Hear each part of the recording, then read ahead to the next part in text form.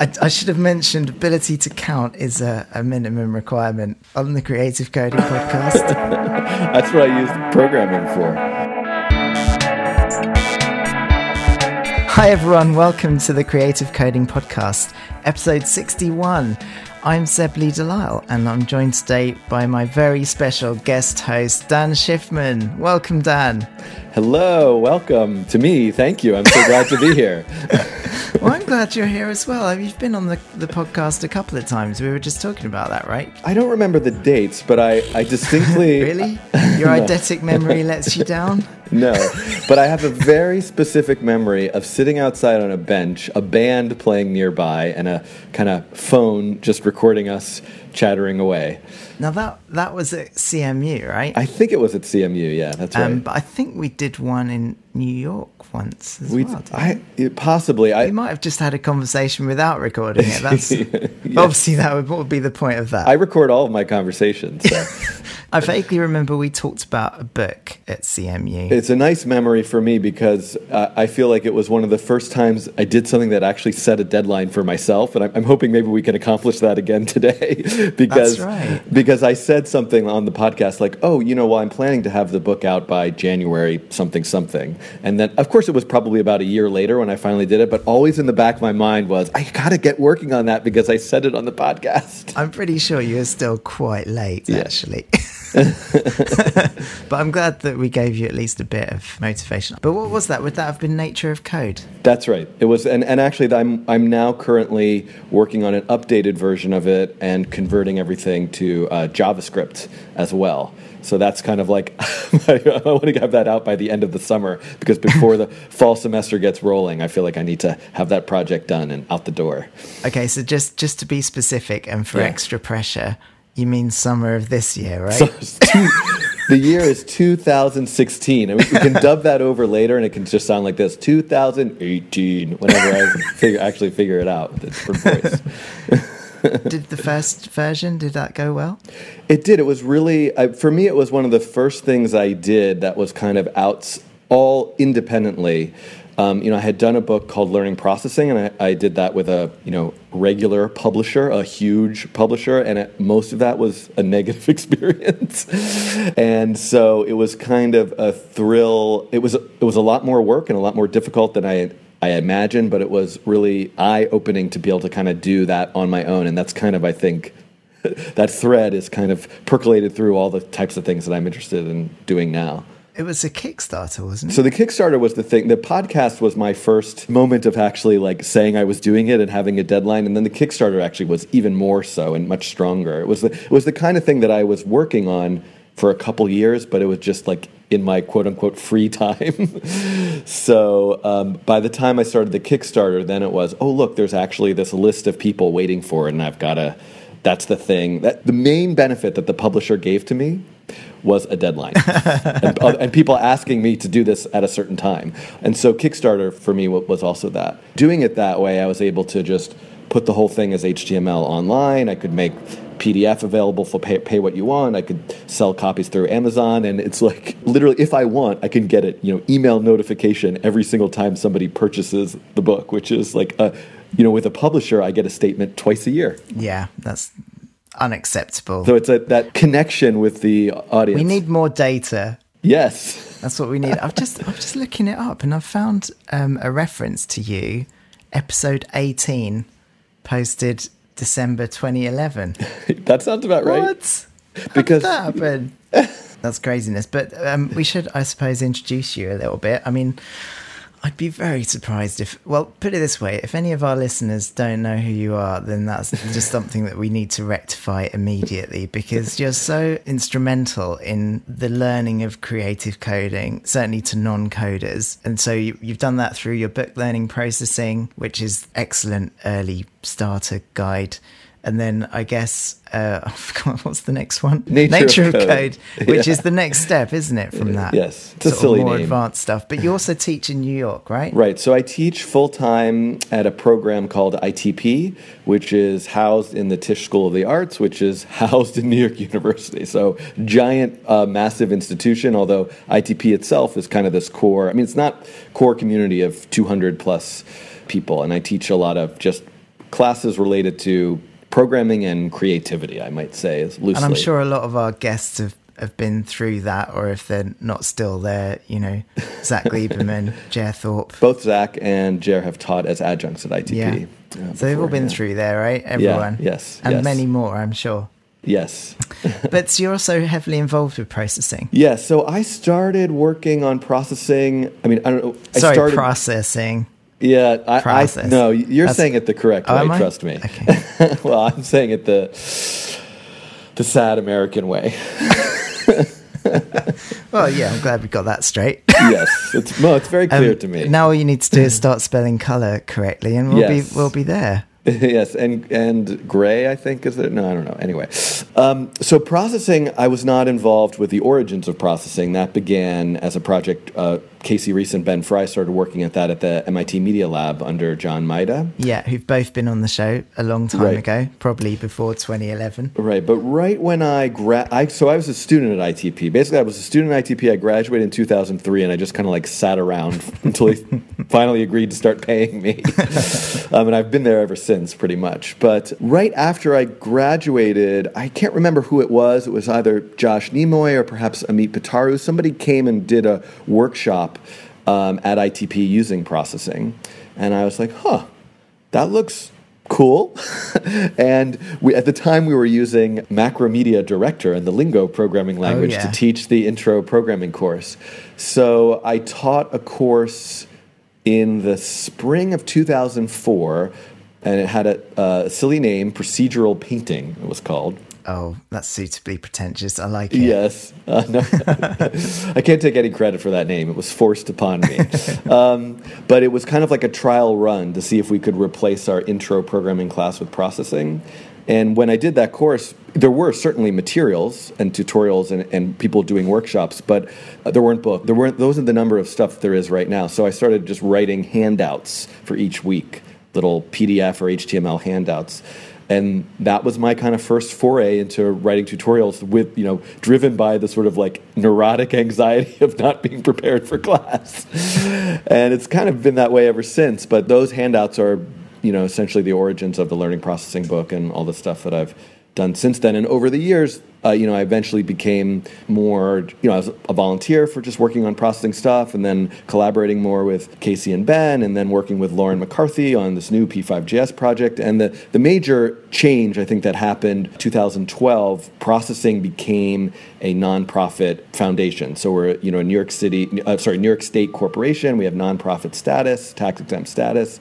And the idea was to say we need to have some kind of formal entity to kind of not maintain the software, but also to really think about education initiatives, community initiatives, diversity initiatives, and really kind of broaden our horizons and not just be kind of like a group that's just sort of fixing bugs constantly. So kind of bring more people in. So that's kind of where we are today. And so I spend a lot of my time as essentially like an administrator of that organization, doing bookkeeping and really? Emails and that sort of thing. Bookkeeping, well, you do the accounts.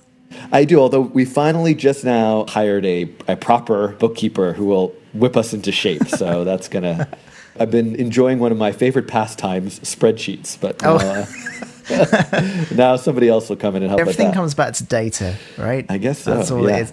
I mean, you've always been producing loads of learning material, though, haven't you? I mean, I remember back in the 2000s, it would be helping everyone on the forums, then obviously your book, and now, I mean, it just seems like you're producing a crazy amount of videos. Yes. I think I was trying to do the math. I definitely have over 300 now. I think over 300 videos, and if you think about, they're all somewhere between 10 to 30 minutes each. It's a lot of, you could spend a lot of hours watching them. I'm a little bit sort of daunted by that. Yeah. But recently I was approached by an artist to collaborate, right? And I hate collaborating. Particularly with people who aren't technical, because you end up just being the programmer, right? Right, so yes. I was like, yeah, maybe you should learn to program. And she said, well, where? How can I start? And I was like, well, just look at Dan's stuff. But of course, I imagine someone going to your YouTube channel and thinking, there's 300 videos here. Where the hell do you start? I need to do a better job of organizing this stuff. Yeah. That's the story of my life, really. I do, yeah. I do have 2 playlists that are designed for people who have 0 experience whatsoever. Yeah. So on the one hand, my goal with the channel is to, one thing is to be as informal and friendly as fun as possible, to have it be something that's kind of engages people and builds a sort of community. But it's also a thing that I guess I'm trying to find that balance between these are like total beginner tutorials, but there's also stuff here for people who maybe know some stuff already and want to like discover something new. Or perhaps just be amused by my making mistakes for 20 minutes in a video and not being able to figure it out. So, but I mean, I noticed that your recent series is like coding challenges in 10 minutes or something. Right. Yeah, that didn't really work out so well. I don't know if you've ever tried this. Have you ever tried to just like... I love it. You've done this on stage, actually. Yes? Yeah, I have done it on stage, yeah. So let me ask you a question. When you do something like that, let's say you do, you're going to program something. I think you did you do like an Angry Birds something or other? Yeah, I did Angry Birds in 10 minutes or something, or 30 minutes, I think it was. And is this something you rehearsed and practiced in advance? Yeah, that one was. I guess most of my live coding demos are fairly well rehearsed these days, although they do change every time. And, and if you can be open to suggestions and heckling from the audience, and that's great. But right. There have been times where someone has said, oh, do a Starfield or do something else, or it's given me this idea of something that I've maybe experimented with in the past but haven't specifically practiced there and then. Inevitably they end up going longer than they're meant to be, right? Particularly it depends what you're working in as well, right? Because I think most of the time I would be working in Canvas, and without something like p5.js, then you don't even have vector library or any kind of tools or utilities or anything. So you're like, oh, I'm just going to quickly knock up a physics system. Oh, wait, I'm just going to make a vector object. Oh, and so then, it just gets a bit, it gets a bit unwieldy. I think there are some platforms, I think perhaps in the future I should use p5.js, and I think I'd have a lot of head start. Yeah, well, so I'm discovering something new for me, which is that, so I had probably, before I started doing the videos, I probably had something like 8 years of teaching experience. And so I had all this kind of material that had just been like drilled into my head in a way that, like a kind of muscle memory thing. Like, I taught how to build a flocking system, 75 times. So when it came to make the video about it, I would just show up to the place where I had the camera and turn it on and start coding it and talking about it, and then I would be done and I would go home and I'd have some tea and whatever. But now I have discovered, as I've kind of gotten through that material, I'm sort of like, somebody requested, oh, could you do a tutorial on like the Julia set fractal? And I was like, yeah, that sounds like a great idea. And so I start doing it, and then I get stuck on a bug, or I realize I can't remember how the math works. I'm trying to read the Wikipedia page, and there's a point where I'm like, this is the worst thing I've ever done. People are going to just hate this, and I look like such a fool. But mostly the feedback I'm getting is more like, oh, I really enjoyed that. I was so glad to see somebody else struggling. Yeah. And so... well, I think you're probably a bit like me in that you generally fail entertainingly. Yes, well, hopefully. And so what I'm doing now, which I think is a lot of fun, is, for me at least, is once or twice a week, I am doing a live stream. So I have a recording studio with cameras and a microphone and computer. And so I live stream my sort of live coding session, which are typically about 2 hours. So I'm just sitting there talking and programming and making silly jokes and sometimes dancing around, whatever stupid, embarrassing stuff I can think of to do. Basically, after that's finished, there'll be this like long 2-hour archive that if somebody really wanted to, they could watch. But then I'll kind of edit out of that some like 10 or 15 minute tutorials. So a lot of the archive is be like, oh, it's trying to find like a sound. Like yesterday I did a tutorial on putting sound effects into a game, like a snake game. And so half an hour was me like Googling around to try to find the right sound effects. And then I started the actual tutorial, and then there'll be a video. Such an artist. Like, let's make a game. Oh, wait, I'm just going to find the sounds like 3 days later. It's not quite right yet. The munchy sound of the snake, it just is not snaky enough. I have so mixed feelings about doing this video stuff. Because on the one hand, to me, the way that I enjoy teaching and the way that I see people learning the most is just like hanging out together, 10 or less people in a room, trying stuff out, talking to each other, working on projects, presenting. This idea of standing in front of a room, lecturing to like a lecture hall of 1,000 students, taking notes is not, it might be entertaining or it might be a positive experience, but I don't believe that's really where the programming learning happens. So I feel sort of strange about doing all these videos because to me, the videos are more like the standing in the lecture hall. At the same time, people seem to really enjoy them. It seems to be, for better or worse, the kind of textbook of today. Students are learning more from watching videos than from getting textbooks and reading. So, but one of the things I've really liked about doing the live stream is it's a little bit of taster. It brings back that kind of community aspect. So there's these people now there's this one person, Oliver, who has been on most every live stream, and always, I'm getting perfect corrections and suggestions in the chat. So like there's a live chat that's going on that I could kind of take a peek at. Is it on Google Hangouts? I'm doing a direct stream to YouTube. I'm using a software. It's commercial software called Wirecast. Oh yeah, I know. So Wirecast. I used it years ago. It was always a bit shaky. Is it? I would hope it's pinned down a bit better now. Yeah, it has its flaws, but it works really quite perfectly for my purposes right now because one of the things that I'm doing is I have a green screen wall that I stand in front of, and it allows me to do live keying. So I can kind of stand in front of my computer screen, and then I have a weather person-like station where I can kind of see off to the side a preview, so I can pretend I'm pointing at things. It is brilliant. Like, if you haven't seen it, you've got to go and check it out. The technical setup is really cool. So that's all done with Wirecast. That's interesting. The Wirecast allows me. Actually, currently I stream live to YouTube, Facebook, and Twitch all at the same time. Right. Because I was trying to see if one platform would kind of take off. It seems that YouTube is the one where the chat and the bulk of the people are watching. So the chat, is that on YouTube then? There's YouTube has a chat built into their live sessions. It's not like I have hundreds or thousands of people watching. So it's a small, it's anywhere between 20 and 100 people who end up watching the live stream, depending on how good I am at announcing it or timing it. Actually, interestingly enough, the vast majority of my audience on YouTube are Americans, but the vast majority of the people watching live are Europe or other places in the world. And I wonder if that has to do with the timing, because I generally do them in the morning, like New York City Eastern time, and maybe that's like early evening. And is it every week? I mean, how do we find out about these things? So one thing I've been saying that I should do for at least a year is establish a regular schedule, but I haven't managed to do that. But I am committed to doing it at least once a week, and I actually been doing it twice a week, often on Tuesdays and Fridays.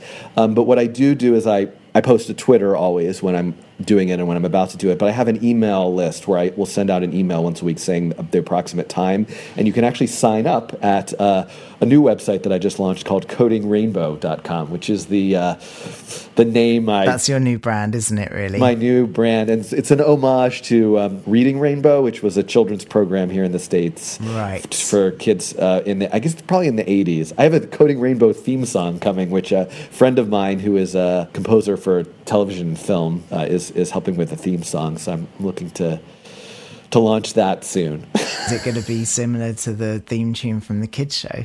Yeah, I don't know yet, but the idea is, I wanted something that felt inclusive and not kind of mathy and computery and just fun. And I don't have any interest in necessarily my channel being thought of as like a computer science channel, or I wanted to just sort of be something that seems friendly and open. So it seems like rainbows were a nice way of expressing that. We had a kids show called Rainbow in the UK. Yes, in the 70s. Right. I realized it's a good hook, because yesterday I was doing the Julia set fractal, and everybody in the chat was like, make it a rainbow. And so I did something with HSB color, and then I did the snake game, and the tail of the snake was a rainbow color. So everything's better with a rainbow. Everyone says when you start to learn creative coding, don't just pick the obvious rainbow colors. And it's like, why not? Absolutely choose the rainbow colors. That's the best thing. Yeah. Look, we can just cycle through the hue. We got rainbows. This is amazing.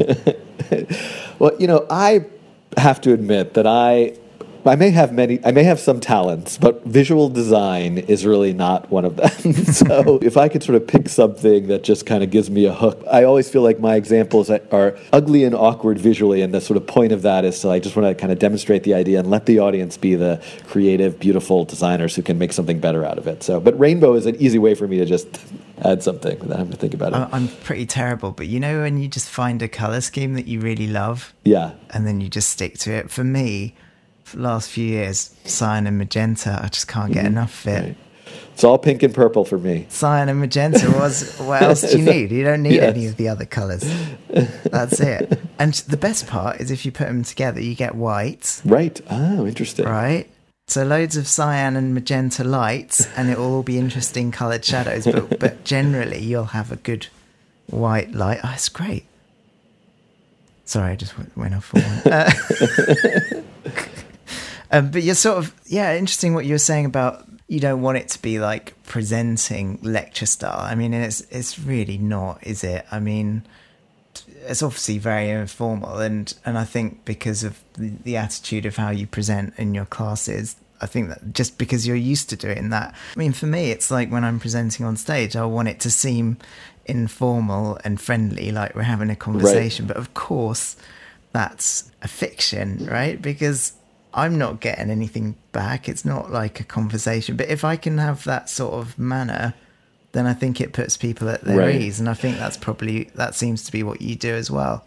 Yeah. One thing that is difficult, and certainly if I'm teaching, there's a feel for the room. Yeah. And, if you either make a bad joke, as I often do, make a bad joke and nobody laughs, and then it comes about awkward pause, and then they do laugh. You can kind of have this interplay.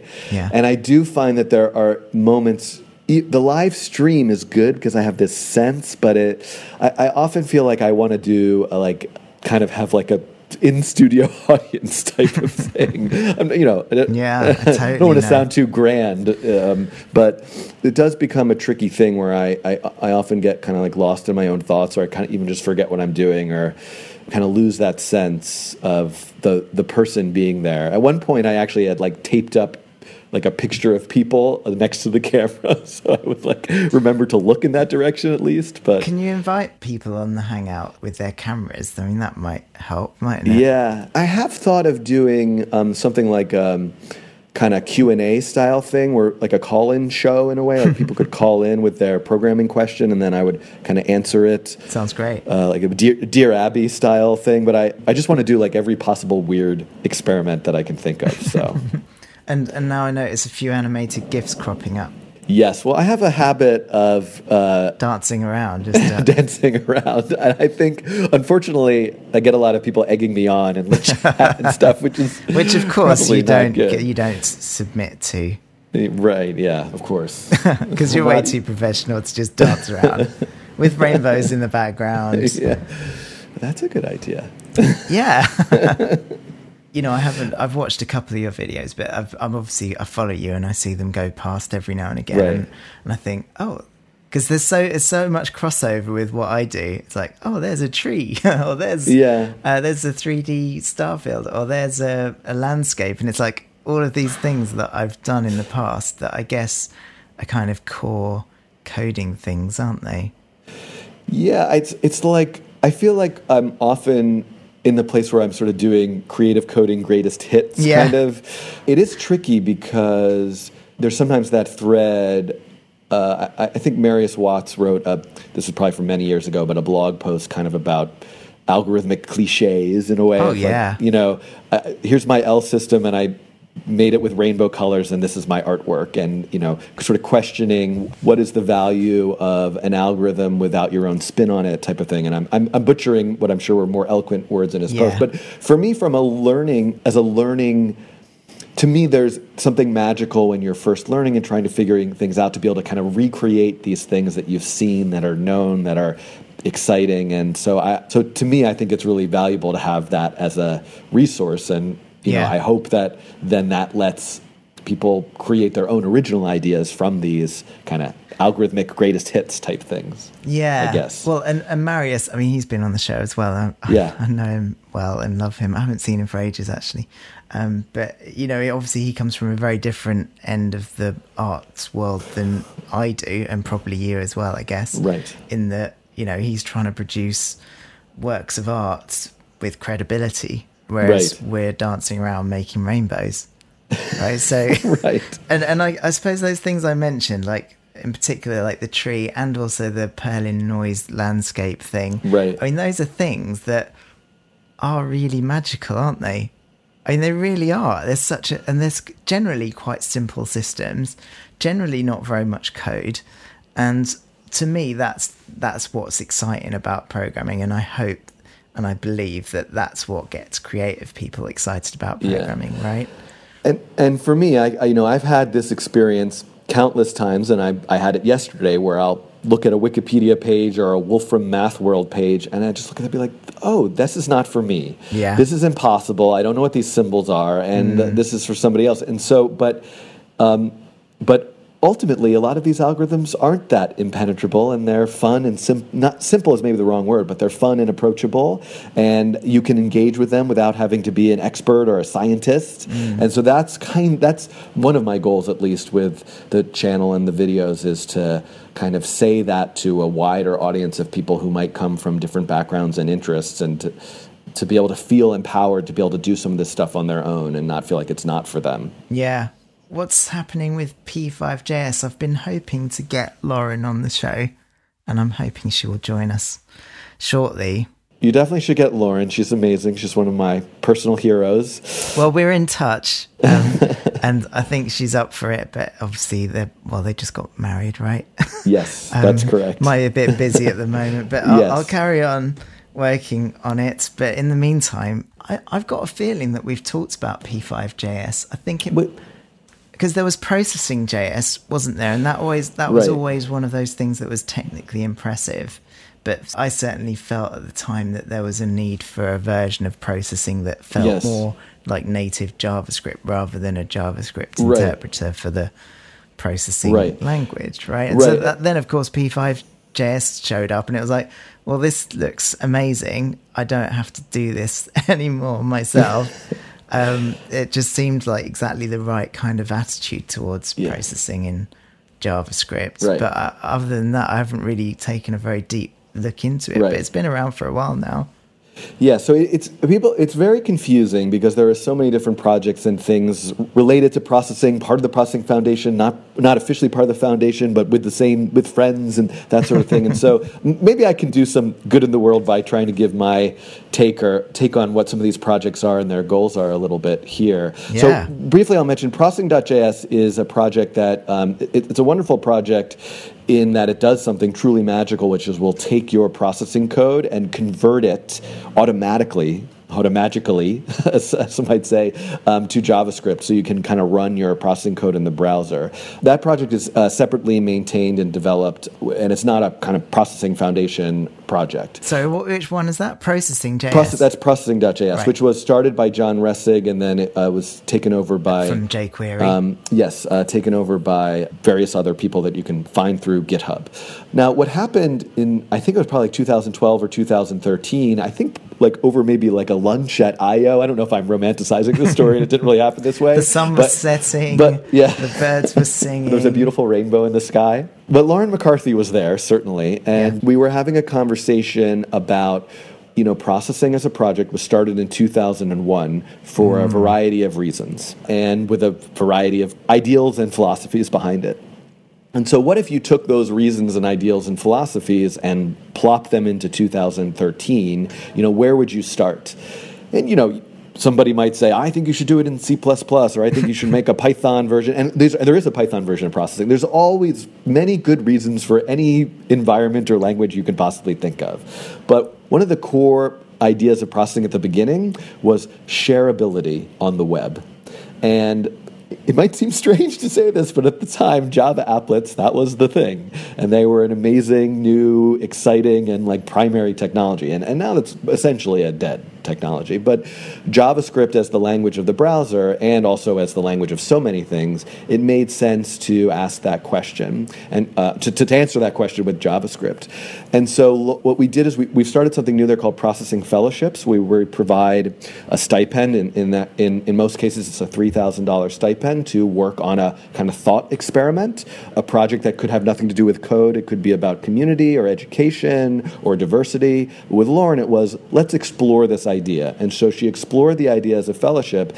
And I think the two major innovations that Lauren did are, one, she said, this isn't just about ES6 or HTML5 or what's the newest technology. It's really also about starting an open source platform in a kind of cultural landscape of how do we make something more accessible, not more accessible just as the audience of people using it, but to the audience of people contributing to it. So more women, more people of color, more anybody on GitHub who's a beginner can contribute. So that's one of her first kind of core ideals, which I think was really important.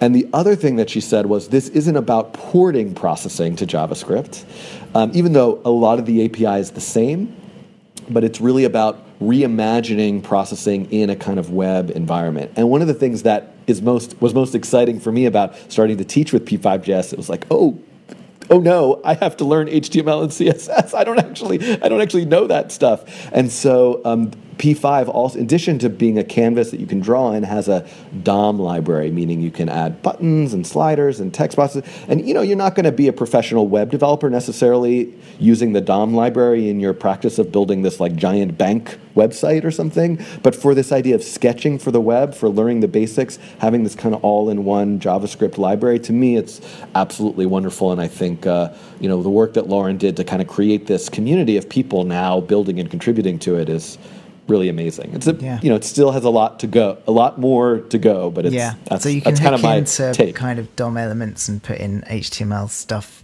as well as your canvas. Exactly. Right. Exactly. Yes, and I have a whole set of tutorials about that on YouTube. Do you? Is it on codingrainbow.com? On Coding Rainbow. Sorry, I'm making a joke. For only I feel like at times I'm a like late night TV ad person with my. We could have a whole podcast about marketing, couldn't we? Yes. And how difficult and awkward it makes us feel. Yeah. Yeah. Oh, is that just me? It's not. No. Oh, I don't mean to have that entire podcast right now, careful. But it's very tricky. I also just walk blurry, strange lines. I want processing as a nonprofit, and I want people to contribute to processing. I also work at a university, so technically, all this other stuff I do is my research, and I'm paid for that for the university. But then I'm using YouTube ads to see if I can get a little income from that. Should I be doing that? Should I not be doing that? Is that offending people? Is that obnoxious? I have a Patreon. It's all. I'm confused about all of this. Yeah. So you just started the Patreon, didn't you? Yes, I did. How's that going? It's going It's going wonderfully in that I love that there's a small community of people who now subscribe and I interact with. So I didn't want to do anything where if you subscribe to the Patreon, then there's private videos for only Patreon, or you're getting like T-shirts mailed to you. I didn't want to like create this sort of closed system or a lot of additional work for myself. Yeah. So what I decided to do, for me, an educational model that I've been thinking about is content is free and open, and interaction or like discussion or participation is maybe like a for pay service. So I created a Slack channel. So the idea is that people who are subscribing like $5 a month are then now in a Slack channel, and we discuss and answer questions and share code examples there. I don't know if that's a good solution, or that sounds all right. I mean, we have Patreon as well, Dan. Right? Yes. And how's that going for you? Patreon.com/codingrainbow. Right. That's right. Go and support Dan and what he does. If you want to support us, we're at patreon.com/creative-coding. He's doing way better. You're doing way better than we are, Dan. Like double. It's a bit awkward, isn't it? It's fine. Well, but actually what you're doing is really super popular and useful, so I can't really complain. I should probably contribute as well, really. But I have to say I spent all of my almost all of my time listening to podcasts. So I think this is, I find that it's, I spend a lot of time on the subway or bike riding or jogging or trying to go to sleep, and podcasts are my kind of relaxation thing, which I think there's something really nice about the feeling of somebody kind of talking into your ear versus this bright screen kind of staring at me with this light. Yeah, but you know what? We've got quite a few thousand listeners, but we don't really hear from them very much. So it's kind of like broadcasting into the abyss. So if you come and say hi, everyone, and talk to us. Let us know you exist. I do think it's really important in this world of creating media to figure out a way to not only create the content, but to create the community. Yeah. And that's something we haven't really done. I mean, I suppose we've got a Facebook page. We've got a Twitter account. There's a bit of communication on there. Maybe people have suggested Slack before. Maybe that's good. Yeah, I've been enjoying it. I don't have a strong opinion one way or the other. I've been enjoying it just as it's totally new to me, and it seems to be like all the rage. One thing that really helped me is there is a very large processing community.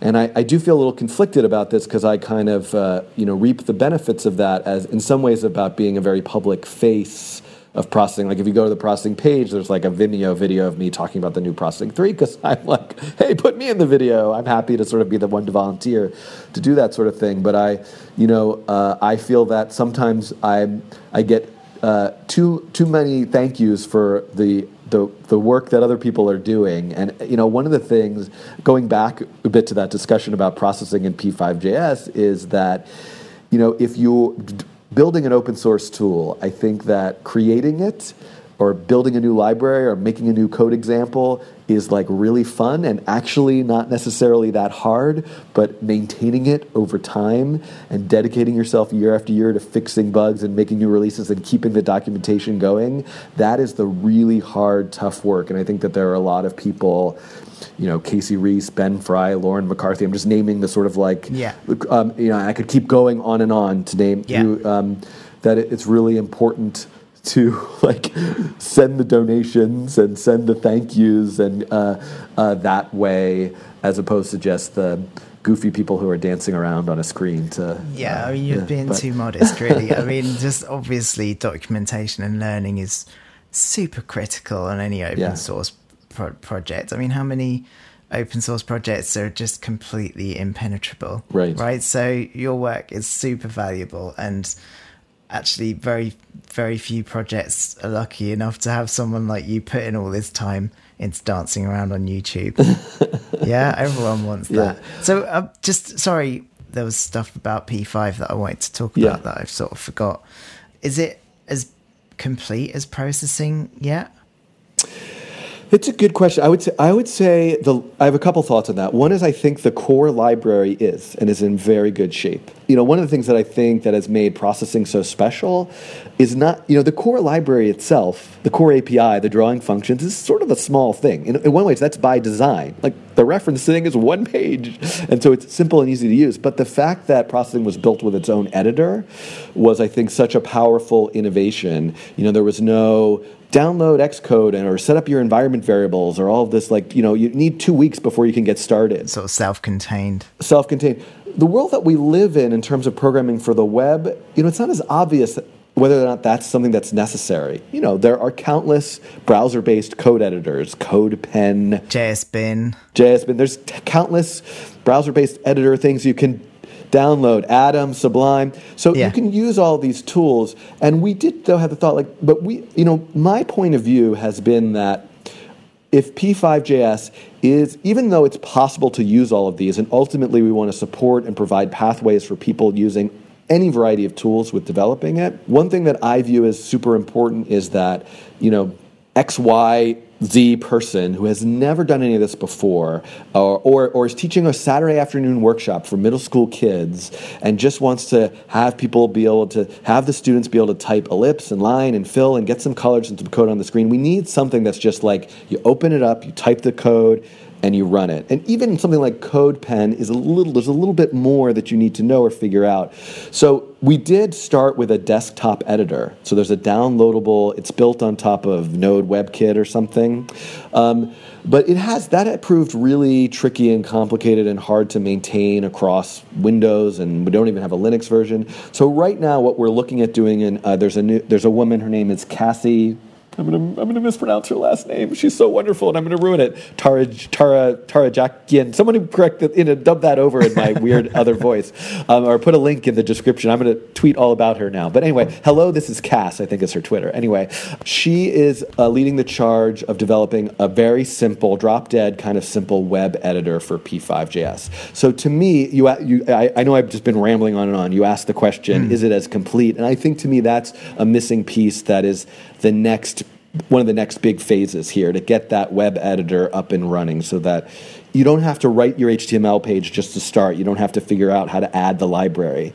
But you can kind of open up and dig into that later. So, and also for that shareability thing. So you're that middle school student or high school student taking that Saturday workshop, you write your code, and suddenly you have a link to the thing you made. You can email your parents or your friends or tweet it or whatever. Snapchat, is that the thing? Apparently that's what the youngies are doing now. But so that's one thing. The other thing that is sort of new is WebGL, 3D rendering. So I don't think it's a goal or that P5.js would necessarily be as fully feature or sophisticated necessarily as something like 3JS. But we do want to have 3D rendering capabilities, and so there is currently a WebGL drawing mode, and Kevin Seewoff, if I'm pronouncing his name correctly. It's right, I know all these people, and I never think to... It's all right, we mispronounce names on this show. That's how I never think to pronounce anybody's last names. And also Karen Peng and now Matthew Caney, among other people I'm sure, have been working really hard on that. There's even shaders coming to P5's WebGL mode, but that's in a much more sort of raw state in terms of the capabilities of the library itself.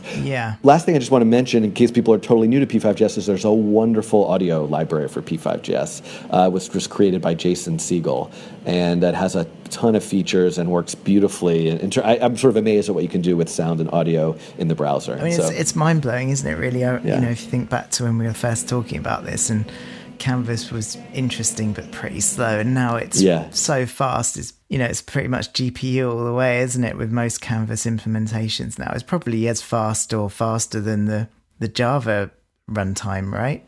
Yeah, it's tricky. I think if it boils down to most of the things that I've run in both environments, they do run faster in processing. I'm sure if you use WebGL, that wouldn't necessarily be the case. In particular, one thing that I have noticed that's particularly slow is like pixel-based operations. Oh, of course. So in Canvas, I was kind of going back and forth in one of my tutorials between processing and Canvas. But I never really worry about those types of things. You just you wait a few years, and suddenly the problems you had of yesteryear are now it's like let's go work on the Raspberry Pi so things can be slow again, and wait for that to be fast. So I guess if you're thinking about learning creative coding, P5.js seems ideal, particularly if you want to just stick it on the internet, show it to your friends. But processing has a long history of being the sort of application for doing art installations. Yes. Right. I'm sort of thinking about what you need to run that. I suppose it's like outputting to lots of monitors or interfacing with electronics or reading camera input. Is P5.js anywhere near that stuff yet? I think you can do a lot of that stuff in P5.js for sure. I will say that is a conscious decision by design that we made with the most recent Processing 3 that came out, was to push more towards those kinds of applications, those types of scenarios that aren't as necessarily as well suited for the web. So even a silly thing, one thing you'll notice in the new Processing 3 is there's just a function you could call full screen. At last. And it just launches your thing full screen. There's a function you can say span, and it spans across multiple monitors. You can say full screen and which display. There is a whole version of processing now that can run on the Raspberry Pi. You can use that in combination with OpenFrame and make an art installation with a Pi and a screen. Does it run fast on the Raspberry Pi? It's pretty darn good. So presumably it doesn't use Java. It does use Java, but it uses OpenGL and, these things are getting faster and better. Right. But even without it, I've been doing some tests, and it runs beautifully well. This work, just to mention, what's been done by Gottfried Hayter, who has just done a remarkable job figuring out all sorts of crazy, obscure bugs. But I think... I'll just mention another thing. Actually, one of the reasons why Processing 3 runs so much faster now is for years... the whole rendering system, the window itself, was built on top, extended, which is like a Java inheritance thing, extended applet. So everything was actually a Java applet that could be embedded into a browser. And now that nobody really does that anymore, we removed that dependency, and that allows for all of this types of kind of exclusive use of the display and screen. I don't really know what I'm talking about, because this is really the work of Andres Kalubri and Ben Fry and Jakub, also, who's been doing a lot of work recently. So Processing 3 actually, like performance-wise, this is a conscious decision we made to say, let's really push some of these kind of installation-based desktop application uses of processing further now that P5JS kind of really exists to be able to, for shareability on the web. Right. You know, one thing that I'll mention, though, is I do think that one of the questions, I'd be curious if you have if you get this question or you have a standard answer to this question. The question I get so much is, I want to learn coding. Like, what should I learn? I hear I should learn this. To me, I just like the question is all wrong, and you know, in the sense that like the thing that looks interesting to you, that seems fun to you, that looks comfortable to you, or that your friend knows that they want to show you, that's the thing you should use. And I think you can get so wrapped up in this language is better for learning, or you should be doing this, because, you know, I think you can always move, and things always change, and the things you learn now become irrelevant later. So, but then I probably wouldn't say C++, right? Right. Yes. You know, I use C++ all the time, but right. I definitely wouldn't say C++. but certainly the goal of the Processing Foundation really is to have tools that both straddle that line, that you can both come to at the very beginning with no knowledge and get up and running, but push them quite far, possibly even far enough to use in professional, commercial, larger projects. And sometimes people move and do something else in C++ and have pathways to that. Yeah, cool. Well, look, I've gone way on and on way too long. Before I wrap up, I've just got to give a shout out to our patrons from Patreon. If you give us $5 or more a month, then you get your name mispronounced by us on a monthly basis. It's really good. So big thanks to Grant Matthews, Heather Cochran, Rob Shearing, Michael Hazani, Sam HS, Bradley N. Manderscheid, Lorenzo Pirandini, James Med, Chris Spurgeon, Adam Butler, and Dan Hetz. Thank you very much. We love you. Yeah, our patrons. Woo. Should we read out yours as well, Dan? I don't know. I don't know if I have permission to read their names. You have too many of them anyway. It'll take us. I don't know about that. It'll take us forever, but yes.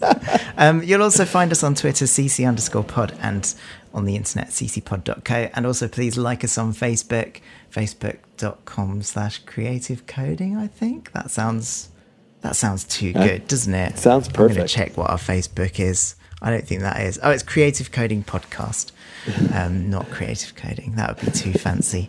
So like us on Facebook, rate us on iTunes. That's really, really helpful.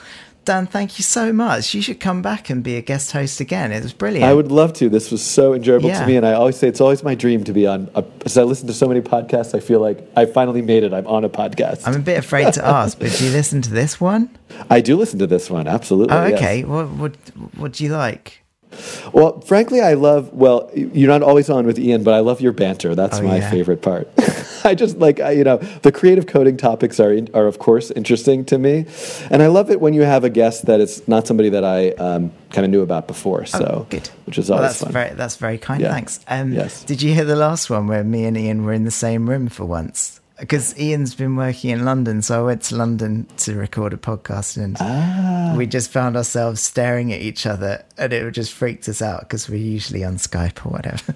Well, not to keep going on about, but I spent half a year in the UK, and it was just the most lovely time, and I'm coming back, so I'll do the next one. We'll do I don't know, I don't have a plan yet, but I'm saying that with a great desire. You just have to. So we'll do the next one in person. Hopefully outside with a band playing nearby. Is there anything you want to plug? So we've got your Coding Rainbow on Patreon. What's your YouTube channel? If you go to youtube.com/user/Shiffman, you'll find it. And actually, you could just go to codingrainbow.com, and that has all the information there. And about your books and everything. Yeah, you can find your way there as well. And bug me about everybody should bug me on Twitter about the Nature of Code JavaScript version book if you're interested in that, so that I get it done. Did you want us to set a deadline? Oh yeah, the deadline will be, I want to have it out by the beginning of September. 1st of September. You heard it. How well I do. I should do one of those things where I have to like give $1 a day to charity or something for every day that I don't have it published, but we'll see. I like it. Yes, excellent. All right, well, thanks again, Dan. Thanks for joining us, and thanks everyone for listening. I'll see you next time on the Creative Coding Podcast. Goodbye. Bye-bye. Cool. Stopping recording.